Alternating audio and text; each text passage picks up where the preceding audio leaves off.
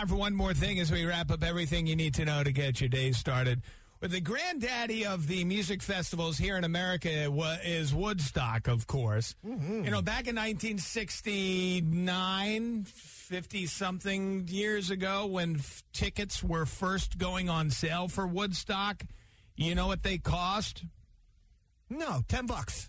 $18. Oh, $18 for the 3-day pass for Woodstock. That's it, $18. It was supposed to be $24 at the door.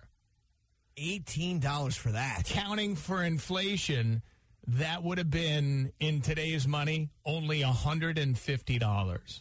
Jeez. Compare that to See Here Now coming up in a couple of weekends.